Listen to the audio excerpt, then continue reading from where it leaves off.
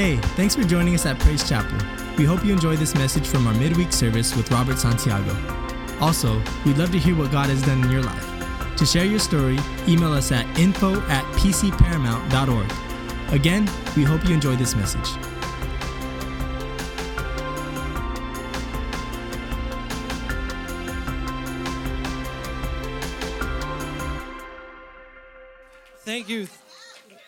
Thank you. Now the pressure's on because you did that.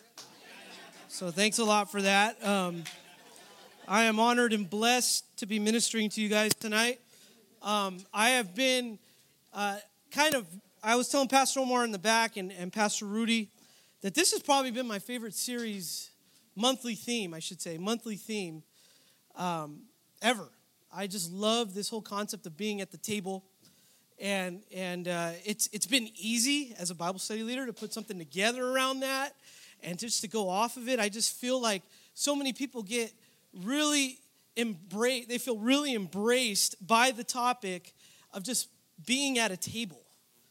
And tonight I'm going to talk a little bit about that. And I have some verses that I want to share with you. And I just kind of want to open up with my first verse before we do that, let me pray. I think that's appropriate, right? Let me pray. If you guys would just bow your heads with me. Heavenly Father, we ask that your Spirit would be here. Lord, that you are the priority tonight, Father God. That your Spirit would just fill me, Father God, and that you would use me. That you would use me as a vessel to speak your word, Lord. And that your scriptures would penetrate the hearts of everyone in here. In Jesus' name, amen. But in Luke chapter 14, I kind of want to open up with just a quick verse. You all probably know this verse. I think it's actually been stated in the series already. But in Luke chapter 14, verse 13, it says, "But when you give a banquet, invite the poor, the crippled, the lame, the blind, and you will be blessed. Although they cannot repay you, you will be repaid at the resurrection of the righteous." Reminds me that God wants everybody at the table. Regardless of circumstance, regardless of financial status, regardless if you're employed or not, if you're married or not, God wants you at the table. It doesn't mean that you have to be prepared before you get to the table. Let me tell you something. This is your invite. The word of God is your invite to the table. I have come across so many people. I've been in the church for a very long time, and I've come across so many people that come through here and say, I just don't feel it anymore. And I'm like, well, your relationship with God shouldn't be based on feelings. It should be based on actions. And when we tell you that you have a seat at the table, that means you need to take a seat. That means you need to take a seat. That means we're pulling the chair out for you, like, go ahead, have a seat. In other words, this is your invitation, okay? And he wants everybody at the table. And I like to think about the character of God. When I read scripture, I like to pretend I understand God 100%. Okay? And then I'm always like let down, like, oh, I didn't see him doing that. And I that's what I like to do. I like to figure out God, see if I can kind of guess what he's going to do or how he's going to react. Because if I do that, I'll understand him and he'll kind of keep me in line. I'm going to tell you a quick story. I have some stories. I just feel like everybody says, I love when you preach because you tell stories. I'm like, well, I also read scripture. But, one day I'm going to run out of stories. I'm just going to be honest with you, okay? So enjoy them while they last.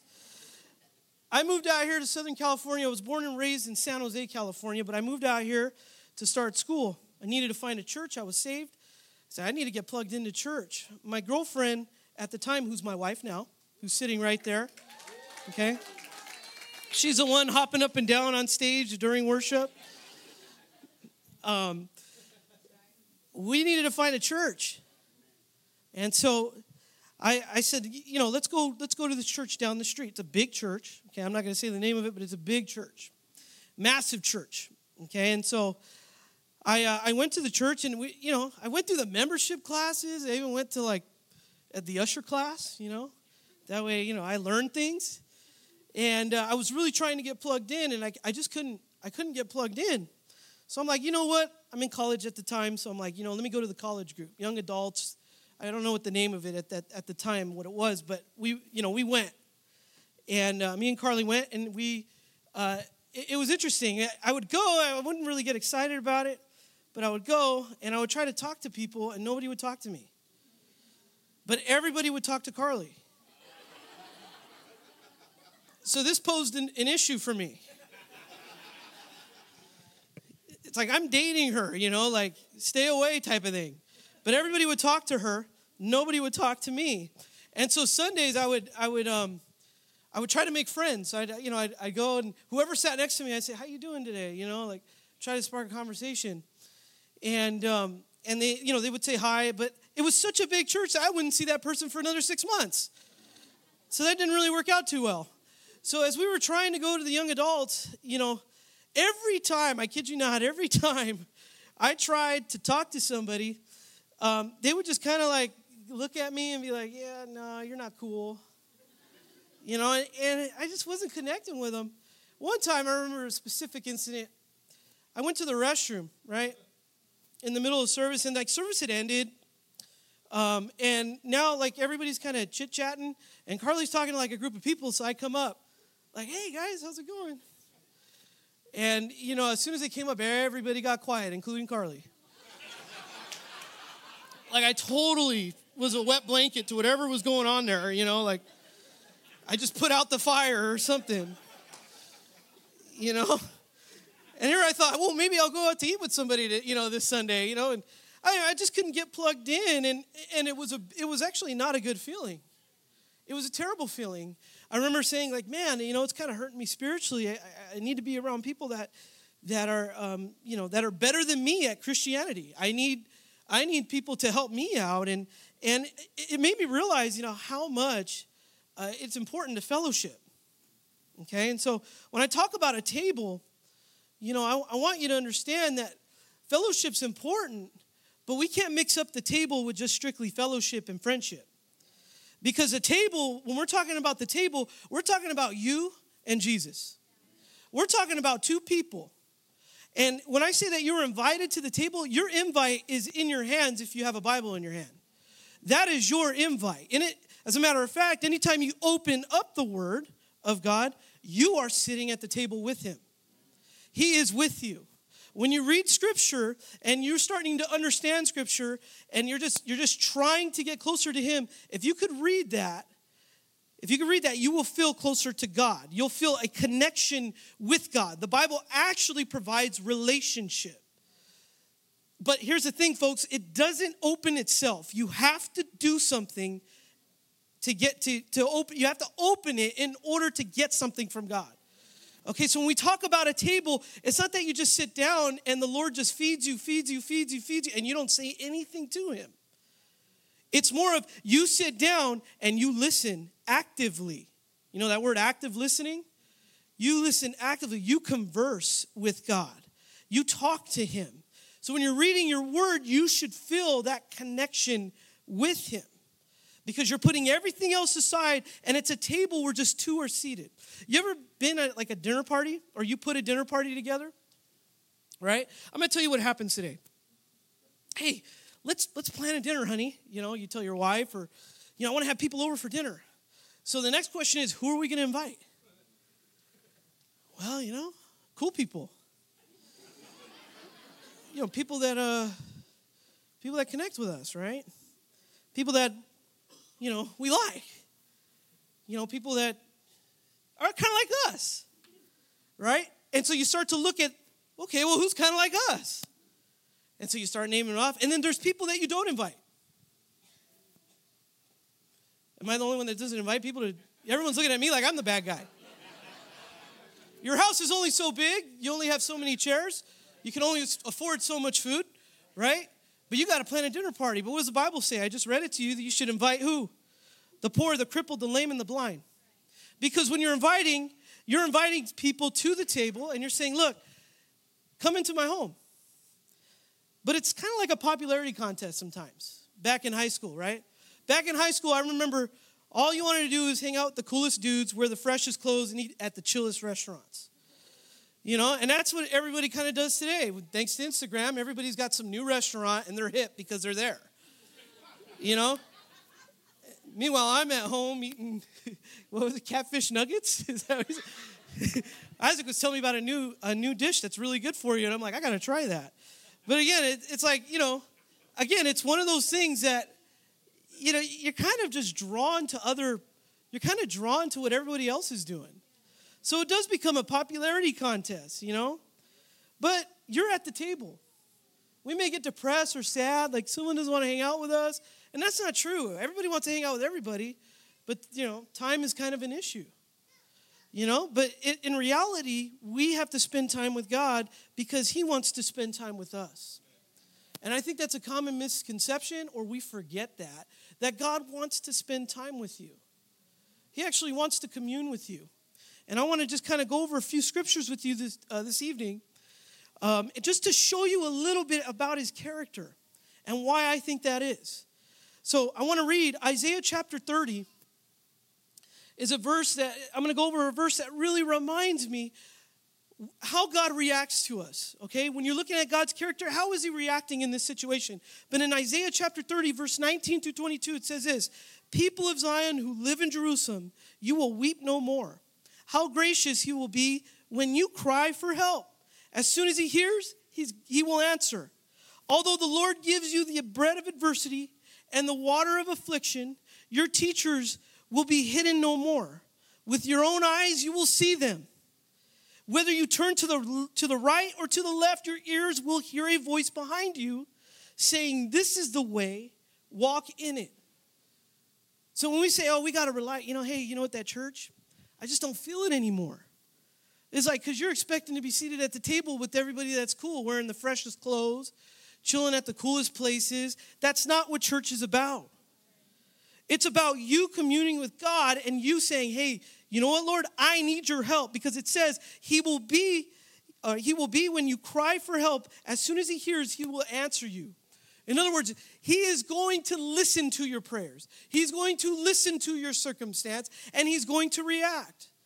Because at the end of it, he's going to say, this is the way, walk in it. Now, I always tell people, man, I want to hear God's voice. Like, I want to hear God's voice. That's like my goal. Like, God, I'm still waiting for you, man. Just yell at me or something, I want to hear his voice, because in the Bible, we see that all over the Word of God. That Jesus is speaking, God is speaking, and they can hear his voice with their ears. How much more should you want that? In other words, when you cry for help, he knows your voice. He knows your voice. That's why he comes running. It's like a parent and a child. Parents, fathers and mothers, you know when your kid's crying. It could be in a group of kids, but you know the sound of your kid's voice. You know the cry. You know the tone, the pitch, right? Those are all important things. God does the same thing with you. Anytime you cry out to him, he's going to come. And he's going to say, this is the way, walk in it. The other thing this verse tells me is, although the Lord gives you the bread of adversity is a big thing. It makes you tough. You can overcome any obstacle. The bread of adversity is the word of God. Meaning that, hey, look, when you're with God and you have the Bible open, it should speak to you about a circumstance. It should strengthen you. It should push you. It should energize you and push you forward, not take 10 steps back. But what do? Sometimes we don't want to take a seat at the table. We don't even want to open the Word of God. We rely on other things. We rely on our peers or somebody else to give us the advice when the Word of God has all of it there. In 1 Corinthians chapter 10, verse 13, it says, no temptation is overtaking you except what is common to mankind. And God is faithful. He will not let you be tempted beyond what you can bear, but when you are tempted, he will also provide a way out so that you can endure it. Hope. God can give you hope. Even in the darkest times when you feel like you can't breathe or you're smothered by a circumstance, you can't sleep at night, it's giving you anxiety, it's controlling your mood, and you're getting depressed, and you're struggling with this depression, God will pull you out of that. Amen? So this brings me to my main passage of Scripture, and I want you guys to kind of read along. It's in John chapter 21. It's verses 1 through 14. And it's just a scene that I wanted to go over with you this evening, and I shared it in my Bible study, and somebody told me that was really good, so I'm going to share it with you. Okay? That was really good. I was like, all right, I got to make a note of that. Okay, but here we go. The disciples are out and they're fishing. This is the setting. It's early in the morning, right? So we know that. It'll say in the scripture, it's early in the morning. They're fishing, okay? Jesus is kind of, he's there, okay? He kind of appears there, but he had died and resurrected already, all right? So in John chapter 21, verse 1 through 14, it says this. Afterward, Jesus appeared to his disciples by the Sea of Galilee. It happened this way. Simon Peter, known as Didymus, Nathanael from Cana in Galilee, the sons of Zebedee, and 2 other disciples were together. I'm going out to fish, Simon Peter told them, and they said, we'll go with you. So they went out, got into the boat, and that night they caught nothing. Okay, so now they didn't catch anything, all right? Verse 4, early in the morning, Jesus stood on the shore. Notice where he's at. He stood on the shore, but the disciples did not realize that it was Jesus. So they see somebody standing on the shore. They don't really know who he is yet. They just kind of see this figure, okay? Then this figure calls out, friends, haven't you any fish? No, they answered. He said, throw your net on the right side of the boat and you will find some. When they did, they were unable to haul the net in because of the large number of fish. That's a good problem to have. So it's a big bag of fish here, okay? Verse 7. Then the disciples whom Jesus loved said to Peter, it is the Lord. So now they recognized him. When did they recognize him? They recognized him as soon as the miracle took place. As soon as Simon Peter heard him say, it is the Lord, he wrapped his outer garment around him, for he had taken it off and jumped into the water. So what does that tell us? Peter was naked. I know, you're probably like, why is he saying that? Because he was. Okay? Now, mind you, he sees Jesus, and Peter's hanging out, like half naked. He sees the Lord, and he says, you know what? I got to hide this shame. I'm about to see the Lord right now, and he sees me like this. Peter was a little convicted there, so he puts his clothes on, jumps out of the water. Then the other disciples followed him in the boat, towing the net full of fish, for they were not far from shore, about 100 yards. 100 yards is pretty far. Okay, but 100 yards. When they landed, they saw a fire of burning coals there with fish on it and some bread. Oh, wow, how nice is that? Somebody's cooking dinner. So what's happening here? He sees burning coals there was with fish on it and some bread. Verse 10, Jesus said to them, bring some of the fish you have just caught. So let's stop there for a second. Here's the scene. Jesus on the shore and says, hey, throw your net on the other side.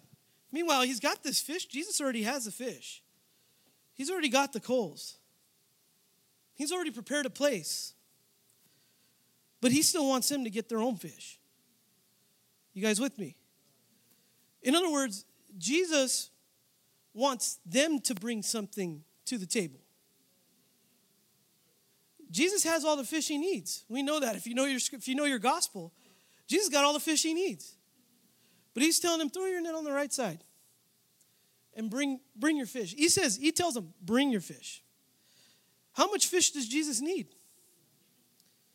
Let me tell you something. Not only does Jesus not only to prepare a place for you, but he really wants to spend time with you. He's going to prepare a place, and he's going to prepare enough fish for you to be there the whole time. Jesus wants to party with you. He just doesn't want to have a quick dinner and leave. He wants to hang out with you. He wants to spend time with you. He wants everything, all your time, dedicated to him. Because he's going to provide all of it. But you have to bring something to the table. They were about 100 yards out. I just picture them with this net of fish. And now they got to haul it in. And they're about 100 yards out. So now they're hauling it in. Let's continue to read. Verse 11. So Simon Peter climbed back into the boat, dragged the net ashore. It was full of large fish, 153. But even with so many, the net was not torn. Jesus said to them, come and have breakfast. None of the disciples dared ask him, who are you? They knew it was the Lord. So Jesus came, took the bread, gave it to them, and did the same with the fish. So not only did he prepare it, he cooked it. He helped them get fish. He tells them, bring the fish. he says, you know what? Now I'm going to serve you. So now that I have fish for you, I cook for you, I want you to come to the shore. I want you to come towards me. And I want to spend some time with you. But let me serve you. Let me break bread for you.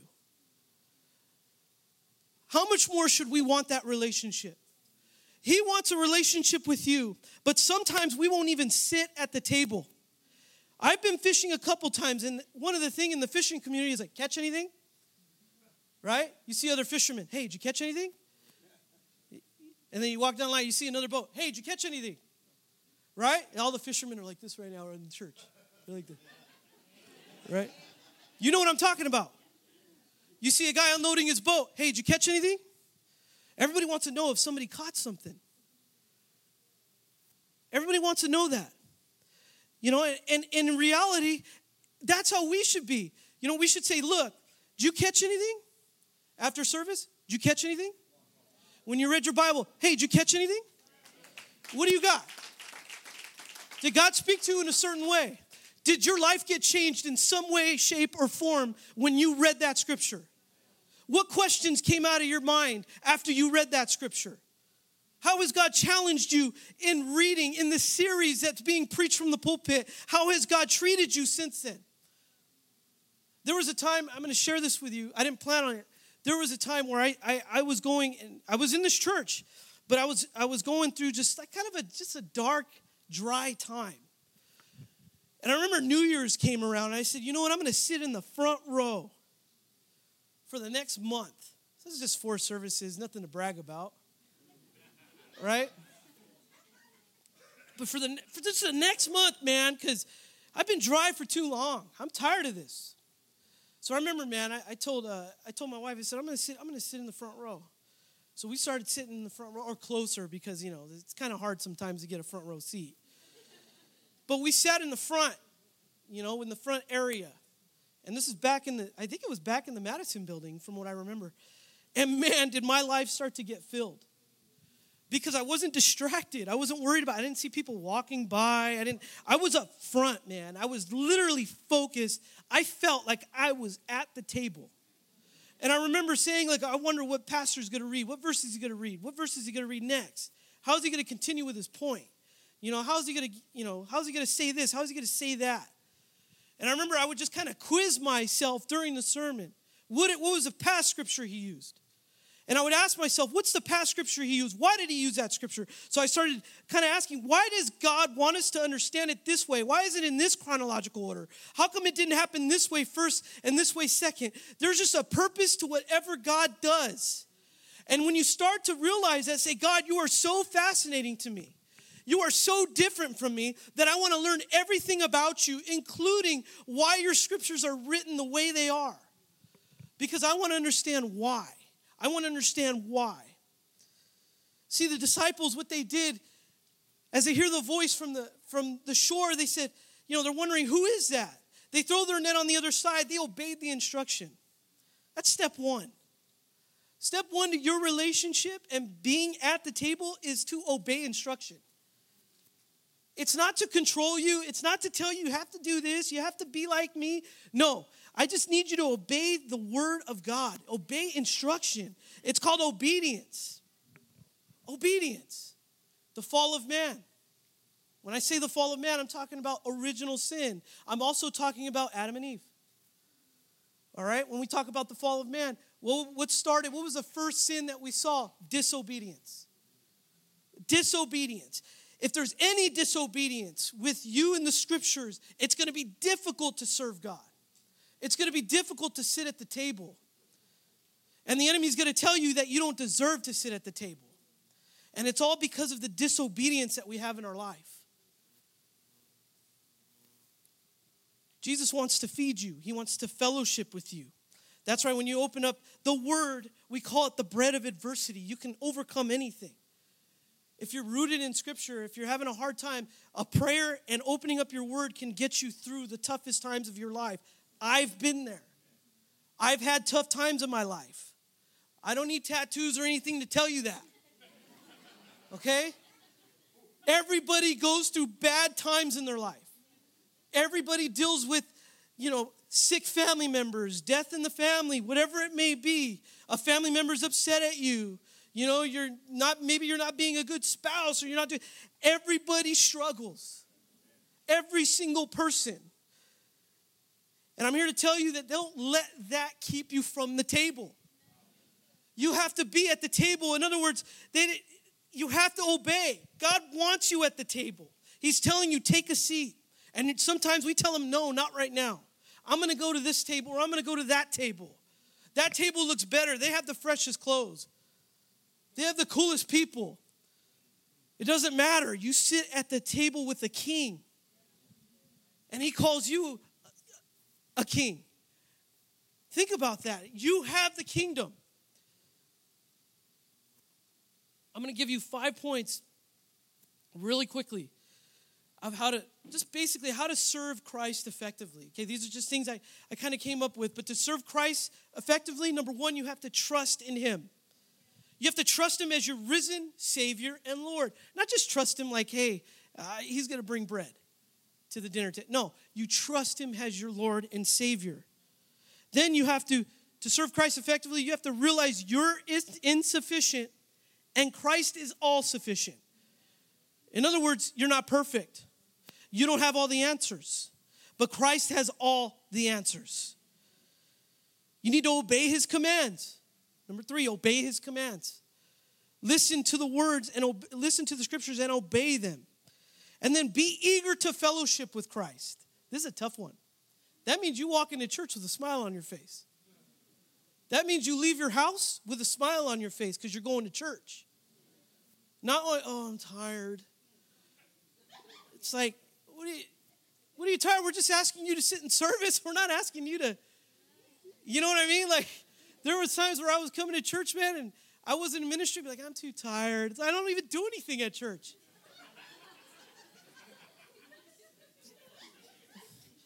Come to church, man. If you're tired, come to church. It'll even help you, man. You see people, you got friends, it's going to re-energize you, man. You know, you see people jumping up here, worship teams going. You're not tired when you're feeling it like, yeah, Lord. Thanks, man. Work was terrible, but this is great. The other thing you got to do to serve Christ effectively is let him minister to you. When people are getting touched up here, don't be like, oh, there's that brother again getting touched. Again. He's always jumping up and down like he's got everything together. You don't need to have everything together to praise God. You don't need to have everything together to praise God. I'm going to tell you it's a very soft story for me. And as the years go by and I tell this story, it gets harder and harder to tell, so just bear with me. I was working and I think I told it here before, so if you heard it, I apologize. It's not going to be as entertaining.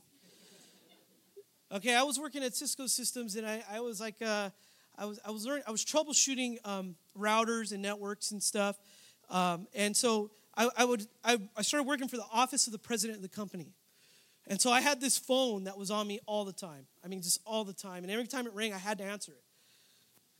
So one time, I get a phone call, and this guy's just mad. He's mad. He's calling the president of the company. And my job is just to get him out of here. That's what I said. Your job is to get him out of here. I don't care what it is. Don't let him call the president ever again. So I'm like, oh, okay. What can I do? And they gave me all this power. It was kind of nice. I can give money away, too. Yeah, it was pretty cool. So I remember this guy called, and he was just so mad. And he was upset. His network was down, and, he wants the people overseas, they can't get it done, and I need some help.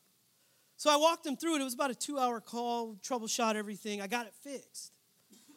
And towards the middle of the call, though, I could see that his stress level went down. He immediately started to, get really calm. And we started talking about other things, while we're waiting things to load or progress bars or whatnot. So we would just talk and, how the weather, where do you live at? Turns out he lived in Barstow. And so I'm like, oh, yeah, that's that place you go to Vegas, right? And I go, yeah, that's that McDonald's that looks like a Subway or whatever. Train, thank you. We're just, and so he's like, he goes, yeah, where do you live? I told him, well, I live in Long Beach. And he goes, oh, you don't live far from me. I go, no, I guess I don't. And he goes, yeah. He goes, and as we're getting close to the call, you know, we was just a lot of small talk. And all of a sudden, he just asked me a question. It was one question that just ripped me apart. And he goes, hey, Robert, do we share a Savior? And I remember just kind of like, I was kind of in shock at the question, right? Because I'm like, I had to go from this technical mindset down to this very personal question. So I answered him. I said, if you're talking about Jesus Christ, you're absolutely right. We serve the same Savior. And he goes, I like you. I go, well, you have my phone number, and you can call me anytime. And he goes, no. It's not going to be enough. He goes, I want you to come over and I want you to bring your family. And I want you to come over and I want to cook for you. I know how to barbecue. He goes, but listen, you have to come over in the next 3 months because I got cancer.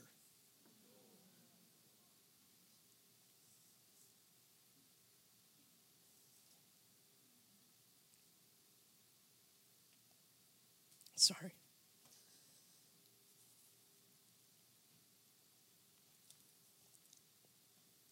It was tough because I was really starting to get into ministry, and I never went.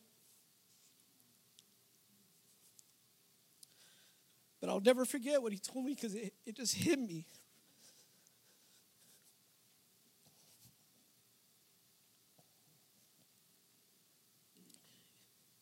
And I never thought that story would be so powerful because all he wanted to do was be seated at the table with me.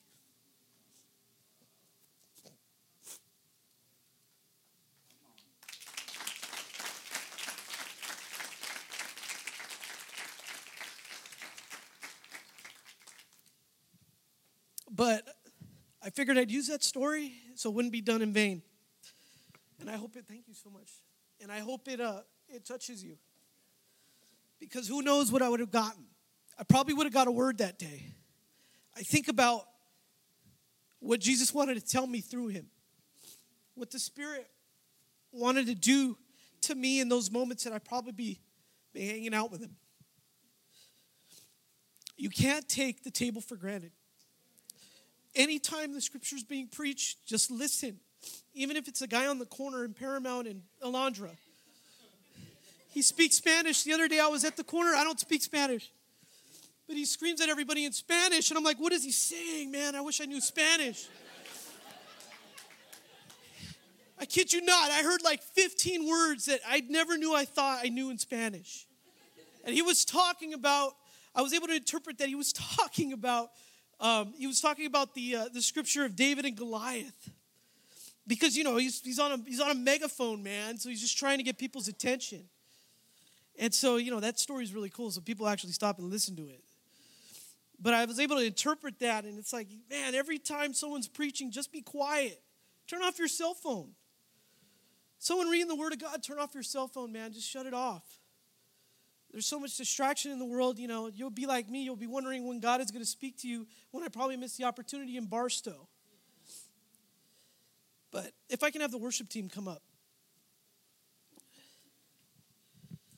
See, everything we chase in life is something God can provide 10 times over.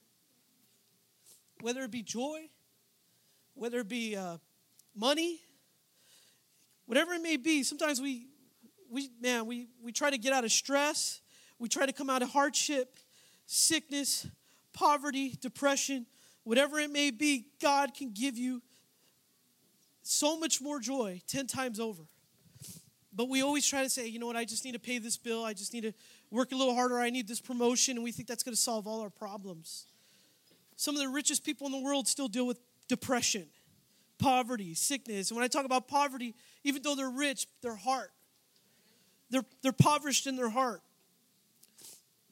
Stress doesn't go away. Money doesn't cure any of that. But God cures all. All these are in the Bible. It talks about curing that. And when you sit at the table, you have to realize that God is trying to do something to you. He's not just trying to have another conversation, or he's not just trying to get through his 9 to 5, or just get through his Sunday or anything like that. He's actually trying to change you. He's trying to rotate your heart, cleanse it a little bit. He's trying to untwist your nature. He's trying to straighten you out. So I think sometimes we forget that when we come to church, that it's an opportunity for God to minister to you. When you open your word, it's an opportunity for God to minister to you. And all our problems can be deleted like that if we could just listen to him. Hey, thanks for listening to this week's message from Praise Chapel Paramount. If you want to stay connected, follow us online with Facebook and Instagram at PC Paramount, or visit our website at praisechapelparamount.com.